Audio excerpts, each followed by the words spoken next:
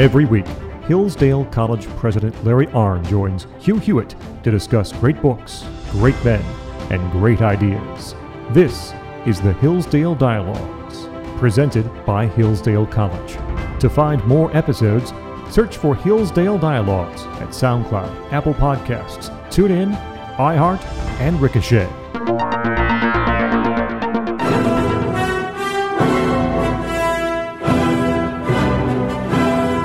Morning, glory, America. Bonjour, hi, Canada. It's Hugh Hewitt. The Hillsdale Dialogue has begun. Once a week, we go high with Dr. Larry Arnn and one of his colleagues from Hillsdale College. All of those Hillsdale Dialogues are collected at hillsdale.edu, at hughforhillsdale.com, or simply type Hillsdale Dialogue in iTunes and you'll get them all in reverse order. You are walking into the middle of a long series on Churchill the writer. We are in week 5 of that series. Week 4 on the history of the English-speaking peoples. We're in volume 2 of the history. In book 5, the English Civil Wars, and a little bit of book 6 this week. Boy, this gets complicated in a hurry, but Churchill makes it interesting. Dr. Arnn, England and Scotland, England and Wales, England and Ireland. People in our era really don't know how it became a united kingdom. And I don't even know when Wales comes under the sway, even though I've read this. But I now know when Scotland does. It's when James VI becomes James I. Walk people through that process, if you will, and why Churchill spends an entire volume, almost, on the unification of the Isles. Well, that's, it matters for two reasons. It matters because can you have stable government in Britain, in the island, and it matters because is it going to be able to defend itself? And those two things are all. You can't, if you make the list of England and Wales and England and Ireland and England and Scotland, you also have to complete the list by adding France and Spain to each of those pairs, right? Because they're involved. The Churchill emphasizes that over and over. And, for example, in the Churchill made the Churchill negotiated with Michael Collins, who was killed for it, the Irish Independence Treaty, and he did that. And his father had fought against it, had made his career, had broken Gladstone over that, right? And Churchill explains why he thinks that's right now. And he explains it in terms of the difference in the amount of power the two places have, because Ireland is not the threat to England it used to be. The threat because, foreign troops could be there and they could come across the Irish Sea, which is not that big, and another line of attack. And Churchill thought this is the right thing to do. He thought Gladstone was right in the 19th century when he said, Ireland standing at the bar, waiting now for an act of oblivion. I'm paraphrasing, right? And that act was 40 years in the future, and Randolph Churchill, who prevented it then, his son Winston Churchill is the one who accomplished it. And that's German submarines.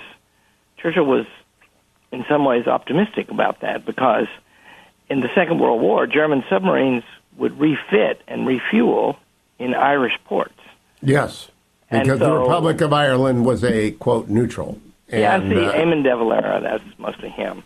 Let's not get off on that because we'll be there all day. Let me read to you James I, who is James VI of Scotland. Elizabeth dies without an heir. The next in line for the throne is James I. And he's welcomed by Robert Cecil. Everybody applauds. And he gets the Spanish ambassador and he says to him, "The House of Commons is a body without a head. The members give their opinions in a disorderly manner. Nothing is heard but cries, shouts, and confusion. I am surprised that my ancestors ever should have permitted such an institution to come into existence. I am a stranger and found it here when I arrived, so that I am obliged to put up with what I cannot get rid of." That's not really a ringing endorsement of democratic representation at any level, is it, Larry Arnn? Yeah, and he comes into a place that is in every way a foreign country, even though he was related to its rulers and they live side by side, Scotland and England. And, and by the way, it's not such a novel. It shouldn't be such a novelty because Scotland was not so different in these respects. But yeah, he wanted his power, and his son eventually got killed for it. So that's and of course, the Parliament. I mean, you ever talk to a chief executive of the state or the nation about what they think about Congress? You bet. Yeah. Well, the whole theory of grievances before supply and the question of parliamentary privilege and royal prerogative dominate these books. Do you want to expand on what that means? Why is Parliament such a thorn in the side of so many monarchs? Well, it becomes, if you're the king in Britain, if you're Louis XIV, what's the word? Absolute monarch. L'état est moi, I got it wrong, but I am the state, right? Well, it wasn't like that in England, and it was really never like that. And there's a lot of reasons for that, but one of them is they didn't have a whacking big old army. So that means you got to ask them for things, and you're ruling under the divine right of kings, right? Why should you have to ask them? And then it'd be great if they would just always agree, but they don't, and that's so that's the frustration. And go back to Elizabeth. She was extremely skilled at all that. She got on with the Parliament. Once she got her power established, she got on with the Parliament like a house afire. Yep. And she was as tough as is implied by that beautiful statement of hers before by the Armada battle. But she could hear people, and she took care to listen and think. And so she found a way to work with them. I kind of sympathize with James. After Fox tried to blow him up, you mentioned she was fire on the Parliament. Well, they tried to blow him up. After that, it becomes very much a different situation in England. Yeah. That was, and see, what was Guy Fawkes upset about? Religion. And it's true that these Catholic-leaning kings were never so fully Catholic-leaning as they were thought, and the solution to the problem was finally found in America, and before it was found in Britain, and that is worship how you want to and behave yourself. And also, we got to add, my favorite part of all 4 volumes is the due that Churchill gives to lawyers, which is reluctantly voiced up at Hillsdale. Coke arrives, and the common lawyers save England from itself again and again and again because they got so many of them in Parliament, and they're so smart, Dr. Arndt. So Churchill himself, not a lawyer, is willing to pay his due to the lawyers. Yeah. The way he describes Coke, and this is a survey, right? He doesn't have time, But Coke is interesting because Coke thought that the common law was the expression of some higher law. Yes. And then, and where does it come from? It comes from judges sitting in judgment about particular cases and writing opinions. And it's old and it's rich. And states in America, let me lecture you on the law for a minute, states in America inherit the common law. The federal government does not. Yes. And the federal government is becoming sort of like Napoleonic law. They just, make a law about everything. They're not supposed to. And the basis for it is they made it. And their supposed servants in the bureaucracy make it. That's actually acute. We need to stay on that. Yeah. That the federal government is more Napoleonic code than the states are still wedded to their common law. I think you're right. We've got a couple of state Supreme Court justices who listen every day. They're nodding their heads. Yeah. And and the states are, all that's teetering on the brink, right? Because I was telling somebody this last night. There are 20. Christopher Caldwell, a great journalist, is on the campus right now, and you're in harm's way. I've been profiled by him. He sees everything. Yeah. We stayed up into the night talking with a bunch of people last night after he gave a great lecture about Ukraine, but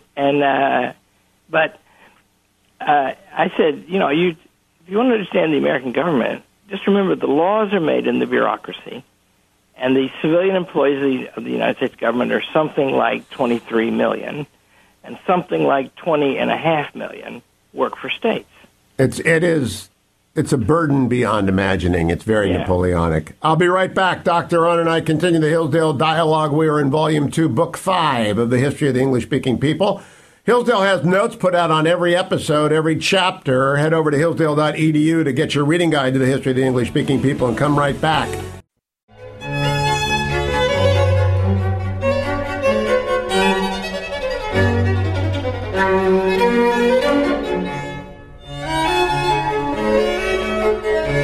Welcome back, America. The role of James I is to give birth to Charles I, and that's going to bring all sorts of hell loose, and actually to marry Henrietta Maria, and we'll talk about her in a second. But he also got the King James Bible done, and we have to pause here because it's a glorious thing, Dr. Arnn, what he did. And I think Shakespeare has a hand in this Bible, as does every other of England's great writers. And it's a magnificent thing for a king to turn his attention to that project. Yeah, and it's people say to me, I always read the King James Bible, and people say to me, other translations are more accurate, and I say, and because it's written in Elizabethan English, in which Shakespeare wrote, and Cranmer, who's the chief person who did it, he oversaw a bunch of people, and they could really write. And the words are supposed to be memorable. And you know what's amazing, Doctor? We're still waiting for the Dead Sea Scrolls. It's been like 60 years. They got this done in 4 years. Yeah. People got to work back then, and that's a major administrative achievement. That's why James is rightly given credit for it, because he kept that team. He formed that team, and he kept it together, and he supported it, and he got it done. Now, and, there were, Tyndale in these years we're talking about, who did a great Protestant Bible. He got his head cut off in Amsterdam, and so it was controversial to translate the Bible, and it's partly the question: should the Bible be in the Vulgate, which is the Latin. The most common Latin Bible is called the Vulgate, and that's because it was in more ordinary Latin, I suppose, but not everybody reads Latin, right? And wherever the English-speaking people went, they took this Bible. This Bible is actually what brought the English-speaking people to a common understanding of Scripture, wherever they are in the world. Professor Jaffe used to say, everybody should read the Lincoln-Douglas debates and also listen to our Hillsdale dialogues about them. But and they're very literate and beautiful and profound, especially Lincoln's part. But everybody, Professor Jaffe always said, everybody in the audience had 2 books in their house. And one was the King James Bible, and the other was Shakespeare's plays. And those were written at the same time. Now, that's remarkable. Now, I want to make sure we get a note in about Henrietta Maria. Before James dies in 1624, he's married his son Charles to Henrietta Maria. She's an amazing woman. She gives birth to 4 monarchs: Charles II, James II, Mary, along with William of Orange, and then Anne. She must be a remarkable one. I don't know anything about her that I haven't learned from Churchill. Yeah, well, Churchill's language about Henrietta Maria and Buckingham, Charles's best friend, is suggestive of things that I won't mention here. Right. But he does say that when Buckingham died, then Charles got close to his wife, and she was very consequential in these times, and she got, she's one of the reasons he got his head cut off. And see, the way Churchill describes this story, and I don't know this story deeply outside Churchill, is that Charles actually was willing to do just about everything that was demanded of him. He just did it too slow. Yes. And some of the things that provoked the opposition to him, especially among the Puritans or the Roundheads, he didn't intend them as they took them. And he'd take it back. But so those were misjudgments, and he would have had to been, like Elizabeth, to see the potential for all that and never make those mistakes in the first place. And if he had done so, he would have had a successful reign. Like by the way, Elizabeth. I want to underscore that when we come back, because defensible lines is a theme of Volume 2 of the History of the English-Speaking People. Do not get outside of your defensible lines, because if you have to retreat, it's hard to stop a retreat.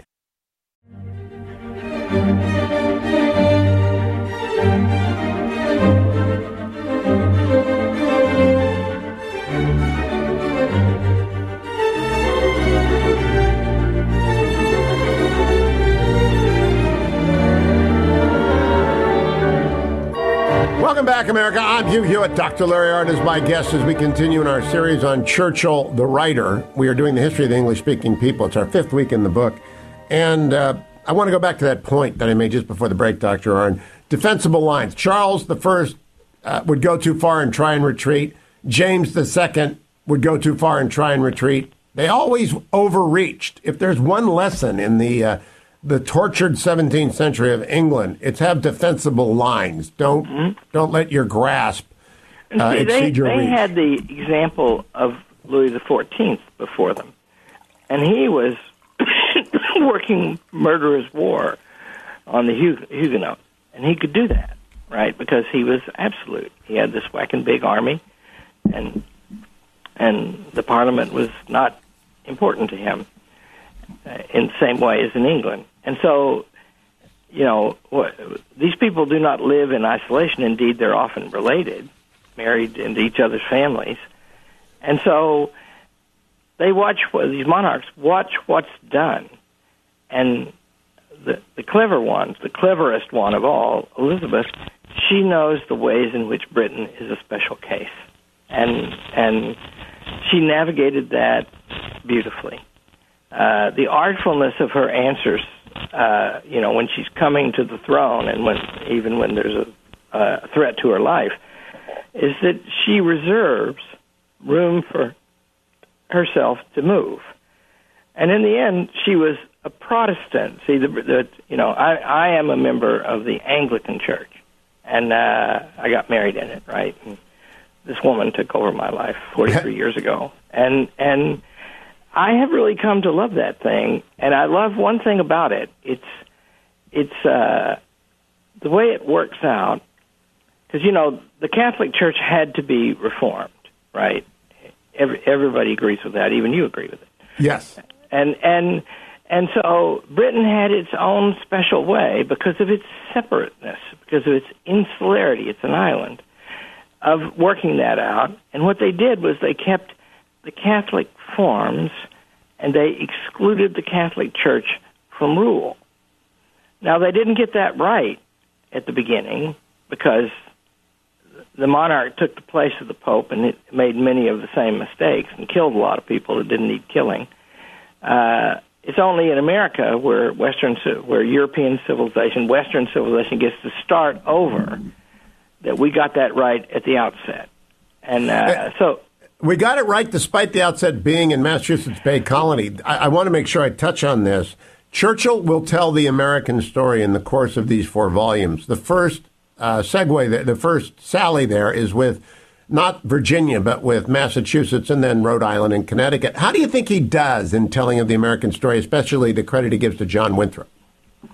Well, he does great. It's a little too general because you just suggested something. The drama, one of the dramas that's worked out in colonial America, and colonial America lasted 150 years, is they figured out about freedom of religion. Yes. Because the Massachusetts Bay Colony and the Plymouth Rock Colony, all those colonies, they were formed on the idea that we're going to separate ourselves over here in this wild land, which we don't even understand, but then we can have a community where everybody worships the same way. And it took 150 years, but they found out over the course of that 150 years that no continent is big enough for that to work. They did. And it took about 50 years before they'd already had schism in the Puritan Church, big enough to start Connecticut and Rhode Island. I mean, two unfortunate errors on their part, but nevertheless, they proved it out. Meanwhile, the only established church in America that lasted for any period of time is in Virginia, where the greatest advocates of religious tolerance would arrive in the 18th century to rid that state of that establishment. That's right. And, I don't admire his work all that much, but Daniel Boorstin tells a great story in his History of America. He talks about how Americans are pragmatic. They don't have any principles. And his proof of that is that some Quakers went into Massachusetts colony, and they were proselytizing Quakerism, and that was a crime. And so they put them on a scaffold to hang them, but then they let them go. So then he goes on to say that later the same ones come back and do it again, and they do hang them that time. So that stuff was going on in America, and the thing about it is, if you're a Christian, which I happen to be, you have to admit that you can't pass a law to make anybody go to heaven, and therefore, what has to reign is the moral law, right? The law that we can all know because we can think. See. And, I want Catholics to know, Churchill, not a Catholic, quotes with great sympathy, I think it's Innocent the 13th, as saying, no man can be dragged to his salvation. And he kind of sides with England in the religious wars with France because he doesn't want to try and impose Catholicism on the Sceptred Isle. That's right. And he, you have to remember, one thing that's running through all of this is the deep conviction, the deepest conviction of Churchill. He's a liberal. And although he's a statesman and a politician, and he lived his entire life there, and he's risked his life many times there, he always thought that you can't rule other people without their consent. And so this matter of religion is particularly troublesome, right? Because your duty to God, which you find, say something about the difference of Christianity. In the ancient world, religion was practices, formal practices. Keep a fire burning in your house all the time, every meal. Burn part of it to the gods, who are mostly your ancestors. And so if you're doing that, and that takes up a lot of time, who cares what you think? Christianity is different. It's internal. It's praying. It's thinking things through. It's, Christianity is a process of torturing yourself about did you do right, with the assurance from the Savior that you did not. And so it's like that, right? And you have to leave that to people. And then what you can control, and what you should control as little as you must, is what people actually do. And how that works itself out. As little as you must, being the important part there. As little as you must. Yeah. Right, let's thrust ourselves into Charles and Cromwell. This is hard. This is very hard because it gets so confusing. There are two civil wars. The first one against Charles, the second one almost internal to Cromwell. How do you even, I think he does a fine job, but we can't do it in two segments, Dr. How do you sum up what happened? Because Churchill says, here we reach, amid much confusion, the main foundation of English freedom. The right of the executive government to imprison a man, high or low, for reasons of state was denied, and that denial made good in painful struggles constitute the charter of every self-respecting man at any time in any land. Trial by jury of equals, only for offenses known to the law, if maintained, makes the difference between bond and free. That's what we got out of 70 years of internal strife in Great Britain. Yeah, the way Churchill tells this story reminds me of the way C.S. Lewis writes his science fiction novels. The heroes are very worthy people, but often their main successes are inadvertent. And so Charles didn't mean everything that he was killed for, and Cromwell didn't mean killing the king and taking his place. He didn't set out to do that. But the characters of those two people become terribly important because Charles was not Elizabeth, and if he had been, this all would have been okay, in my opinion. But Cromwell was not Winston Churchill, but he was a heck of a force, right? Because he built the greatest army any English ruler, I mean, compared to the other armies around, has ever commanded.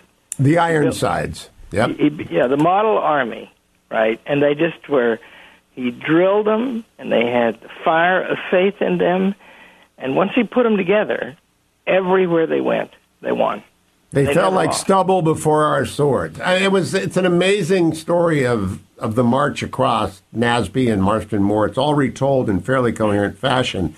But at the end, Cromwell, what do you think of Cromwell? I mean, Churchill is so divided in his thoughts about Cromwell. He knows what he did to the Irish in the butchery.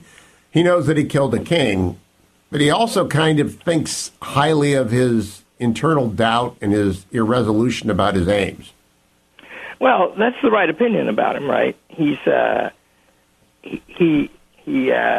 of all, there's a wonderful equestrian statue of Cromwell directly outside the House of Lords in Parliament Square, and it's across the street from the ones in the center of the square where Churchill's is, but it's very prominent, right? And monarchs cringe about that.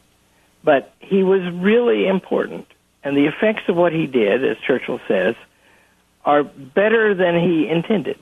I got to tell the quick story. When I went to Westminster Abbey for the very first time, before I ever read this, I'm standing outside of the crypt for Oliver Cromwell, and a little old lady tour guide, who's gone to the Lord years ago, because this is 30, comes up and says, "He's not there. They hung him." And Churchill tells that story that when it came time to restore the king, they dug up Cromwell and hung him. They did, and but the statue is there, and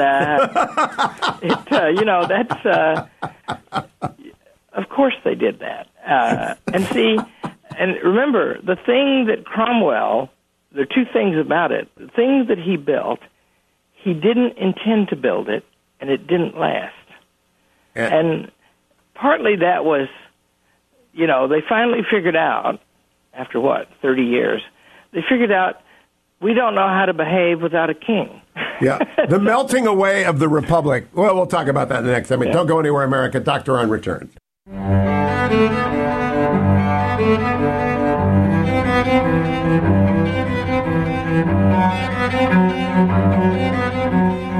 Welcome back, America. The tragedy of Charles I and the arc of the career of Oliver Cromwell is amazing. Churchill says it was the triumph of some 20,000 resolute, ruthless, disciplined military fanatics over all that England has ever willed or wished. Long years and unceasing irritation were required to reverse them. He also posits, again, this is right before the war. He's writing the first draft of the history of English people before World War II. We have seen the technique of frightfulness applied in our own time with Cromwellian brutality and upon a far larger scale. We know too much of despots and their moods and power to practice the philosophic detachment of our grandfathers. It is necessary to recur to the simpler principle that the wholesale slaughter of unarmed or disarmed men marks with a mordant and eternal brand the memory of the conquerors, however they may have prospered. And he closes by saying, upon all of us there still lies the curse of Cromwell. At the end, he's unrelenting, Dr. Arnn, about Cromwell. Yeah, and that's... let's imagine the reason Churchill is mixed is he's very clear in condemning that, but imagine that Charles, as affected by his wife Henrietta Maria, imagine that they keep going and manage to, because what were they doing, right? They were getting money from abroad to go around the Parliament. They were arresting people and punishing them without trial, and all of those things that kings do when they're despots. And what it took to stop them was Cromwell, who wasn't so great himself. And but he wasn't, and that's it's a good habit. Churchill says fine things about Cromwell, fine things about Charles too, because there were fine qualities in those people. There's a passage in this book where Cromwell and Charles are treating after Charles has been defeated, but before he is beheaded. They are deep in negotiations. Is there a way out of this bind? It's very dramatic. Gosh, Churchill's a wonderful writer. Can we pause on that for a moment? This is summoning up events of 400 years earlier, and he's making it feel like you're watching. Yeah. Oh, yeah. And see, that recurs to my point that I've learned to formulate what I think about Churchill as a historian in a different way because you're putting me through this torture. He can put himself in the place of these people. Oh, you're right. And he's very used to making choices under constraint. And, we're not so used to that today. Oh, he's treating with the French generals and the French government as they collapse, as they're about to give away their navy. It's not unlike this, right? The defeated rival is France. He is Cromwell. What do I do with these French cowards who are leaving their troops out there in the middle of nowhere? And, his strong condemnations of Cromwell refer to the period where Cromwell had lots of power and room to maneuver, and he abused that power. See, whereas Elizabeth did not, at least not in the same way, not so much, and that means that rulers have to carry constraints inside themselves, and they have to live under them. What do you make of his caution, Doctor, on page 299? In harsh or melancholy epics, free men may take comfort from the grand lesson of history that tyrannies cannot last except among servile races. The years which seem endless to those who endure them are but a flick of mischance in the journey. That's awfully sanguine. Yeah, well, we have to believe that. We're at a crisis in the American Republic, in my opinion. I agree. And I think it's going to be okay, but I can see now how it might not. And so you're left then with faith that people want to continue to govern themselves. And that's, there are doctrines explicit in the land now that amount to the destruction of the capacity of human beings for freedom. I see the polls out of Michigan before the vote that just astound me because of page 313. The rule of Cromwell manifested itself in the form of numberless and miserable petty tyrannies, and thus became so hated as no government has ever been hated in England before or since. Petty tyranny is what Michigan was during the lockdown, Dr. Arnn. Yeah, it was. And the most important thing about that is not did she judge wrongly what to do about the pandemic. I thought she did at the time and resisted it, and I think it's clear now that she was wrong. The decisive thing is she did that by herself. That means the legislature was not consulted. And there are two emergency laws in Michigan, and the old one passed after the Second World War, like a lot of things we do right after wars and during wars, was bad. And it gives the governor wide power. And then they passed another one in the 70s that's like the ones that are good, and that is they require consultation with the legislature. She started out on the good one, and the first time they denied her, she went to the bad one. There's a Cromwell lurking in every governor, and when they show up, gosh, I hate when they win re-election. Don't go anywhere, America. I'll be back next week with Dr. Arnn. The rule of Cromwell continues, but restoration follows. Volume 2, Book 6 next week. Hillsdale is everything you want is at hillsdale.edu, including notes on every book in the history of the English-speaking people. Thank you, Dr. Arnn. Thanks for listening to the Hillsdale Dialogues presented by Hillsdale College. For more episodes, search for Hillsdale Dialogues at SoundCloud, Apple Podcasts, TuneIn, iHeart, or Ricochet. For more information about Hillsdale College, head to hillsdale.edu.